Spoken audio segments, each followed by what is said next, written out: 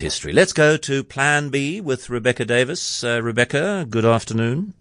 Good afternoon, John. I have been engaging with those kind of people all week, sort of.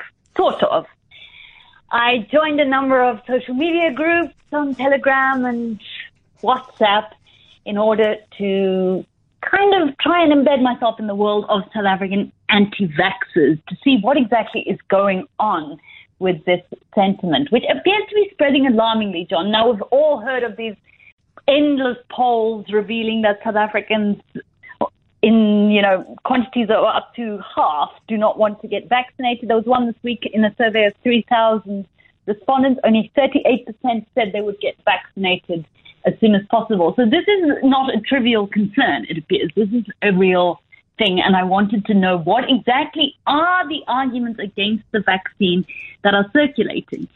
I'm sure some of these you will have seen yourself, John. You possibly debunked them as well, but I feel it cannot hurt to give them a brief airing if you agree. Well, yeah, I feel conflicted about this because we're not going to debunk anything.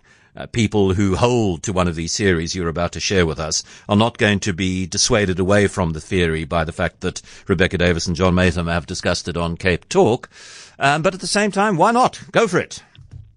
Okay, so part of it is pure QAnon rhetoric. I've spoken about QAnon before, the bizarre conspiracy theory network. So it's the belief that COVID-19 is a scam, the scamdemic, the pandemic, which is being used to bring about the new world order. And that part of this is that international travel will be restricted to those who get the vaccine. Now, ironically, that is absolutely true, probably. It is entirely likely that many countries are going to restrict access to people who get the vaccine, which only amounts to one massive argument for getting the vaccine. So one of the most popular, Bill Gates wants to depopulate Africa. So there's a video which purports to show Bill Gates briefing the CIA in 2005. It's not Bill Gates. It's a satirical video about how to stop religious fundamentalism. And I say that's one of the ones that blows my mind. Why would Bill Gates want to depopulate Africa? I just cannot put the two and two together. Surely he would want more people in Africa to buy Microsoft products. Anyway, video. No, but it's because he can, Rebecca. You see, this is the thing about powerful people. They do things for reasons which are not rational to the common herd, but they have an overweening need for power, and so that trumps any kind of rational motive that one might try and ascribe to them. Surely you know that. Right, he is simply evil. There we go. I forget. Simply. There's a video I have seen a lot featuring two men, Sasha Stone and Robert O. Young, again discussing a conspiracy to depopulate Africa at an important founding gathering called the International Tribune for Natural Justice. Robert O. Young is a quack doctor who's had his license removed, spent time in prison. Sasha Stone is a white Zimbabwean who's now posing as some kind of a cult leader in Bali. He started this thing called the International Tribune for Natural Justice. They perpetuate all kinds of nonsense about 5G, COVID. He is a charlatan of the highest order. Then there's the idea that the COVID-19 vaccine is being used to sterilize men without permission. And this, like many hoaxes and conspiracy theories, has a kind of grain of truthishness. In this case, it stems from a memo doing the rounds, which was requesting that participants in vaccine clinical trials remain abstinent for the duration of the study. But of course, it is not the case that the vaccine causes sterilization. Then there's the idea that the vaccines can genetically modify DNA, which is what our Chief Justice appeared to be getting at the other day. This is not true. No vaccine can genetically modify human DNA, but the truthishness in this aspect stems from the fact a bit of the vaccine's DNA has to be injected into human tissue to mimic the virus, to cause its effect. That does not turn you into a walking virus or change your DNA in any way. And then there's one which is perhaps the most understandable, I think, which is the pace of the vaccine's development. People are uncomfortable because they say this vaccine has simply been developed too fast, but normally vaccines would take much longer. Well, this is because the combined medical resources of the entire world have been thrown at it in a way we could only wish were the case with HIV, for instance, or even certain types of cancer.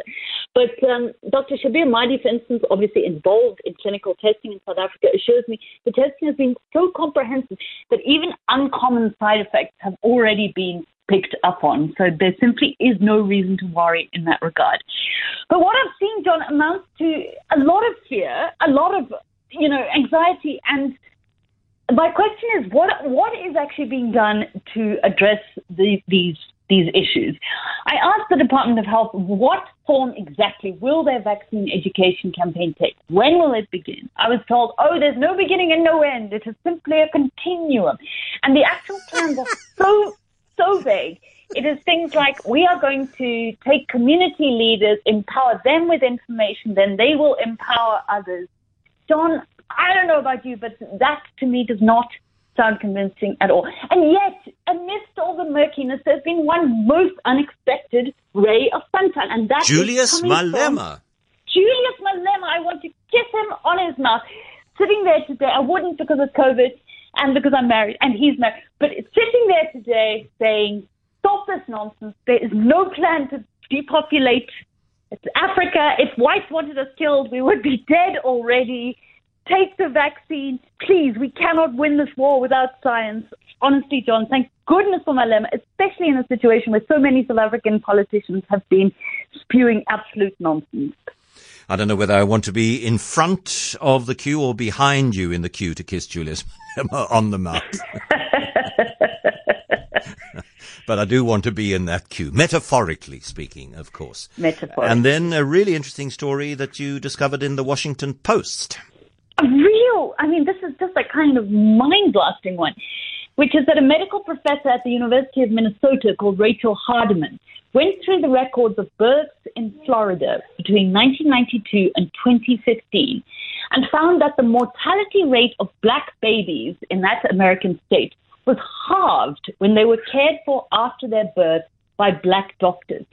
That's really astonishing, John. It got me thinking about what the repercussions of that could be for South Africa. I should say, they state very clearly, the researchers, they're calling it an association. It's not causal. They're not saying there's a definite cause and effect and that more studies are necessary. But nonetheless, that statistic was there. When black babies were cared for after birth by black pediatricians, they were half as likely to die, and the effects were felt more strongly in more complicated cases. This is the first ever study linking physicians' race to infant mortality, and obviously the questions it poses are striking and horrifying. It has been well documented in America that racial and ethnic minorities experience a lower quality of health services in general. And the big problem arising is that less than 5% of pediatricians in America are black. And I wonder, John, what the statistic is in South Africa. I suspect there is also a very big racial imbalance in terms of pediatricians' racial makeup. But whether we would find, I would like to say no, but whether we would find the same kind of horrifying imbalance in terms of outcomes for black babies in South Africa. It's courtesy of a listener, Rebecca. I can tell you why Bill Gates actually does want to depopulate. And it is, according to a listener, simple economics and intelligence, because he stated that the biggest threat to the planet is our overpopulation. So he wants to depopulate so that the planet doesn't collapse under the burden of too many people, and then he has nobody to sell Microsoft products to. You didn't think of that, did you, Rebecca? I didn't. Foolish, John. I am so foolish. Thank you for schooling me, listener. Yeah, there we go.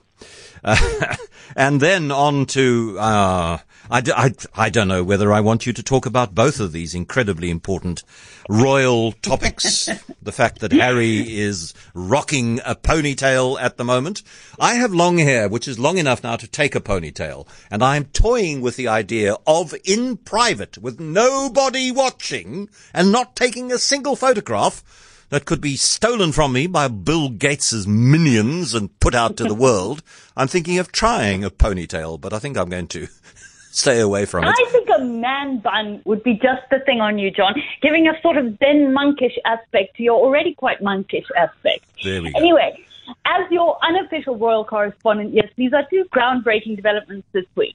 The suggestion that Prince Harry is sporting a ponytail appears to come from one eyewitness. Was it the actor Rob Lowe, who claims he saw Prince Harry in Malibu traffic, but also admits maybe it was Prince Harry.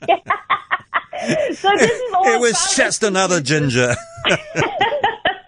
This is about as inclusive as Bill Gates' planning. And then the other more concrete development, this is confirmed, is that the Duchess of York, Sarah Ferguson, Prince Andrew's ex-wife, but also sort of his current partner, since she never really moved out, she has penned, or at least put in her name to, a Mills and Boon book. Now, Fergie is a big favorite of mine in the royal pantheon, John, and as an avid watcher of The Crown, the TV series, I was really horrified by how little airtime they gave Fergie in their depiction of the 1980s and early 1990s. In fact, almost none. And I don't know why, because she is such rich material. But Fergie is nothing if not entrepreneurial. In the past, she has written children's books about helicopters. She was spokesperson for Weight Watchers. She was caught secretly selling access to the royal family. Or Fergie really knows how to make a buck or two. And she has now written this Mills and Boon book called Her Heart for a Compass, which is apparently based loosely on one of Fergie's aristocratic ancestors, but also loosely on Fergie's own life, which poses a very large question. The number one rule of a Mills and Boon book is that it has to have a happy ending. I believe, judging from what I've just read about Mills and Boon, that these days the franchise has been drastically updated to the point where the heroines these days can be single mothers, they can be sex workers. But one thing hasn't changed. You need a happy ending. Now, if this Mills and Boon book is based on Fergie's own life, then my question is, we must surely be deviating from memoir when it comes to the ending, because to be married and still associated with Prince Andrew, a man who has revealed himself to be the most kind of, I don't even know what to call it, morally deplorable, yes, ethically, utterly, egregiously oleaginous. An oleaginous creep of the highest order. That, my dear, is not the stuff of a Mills and Boon ending.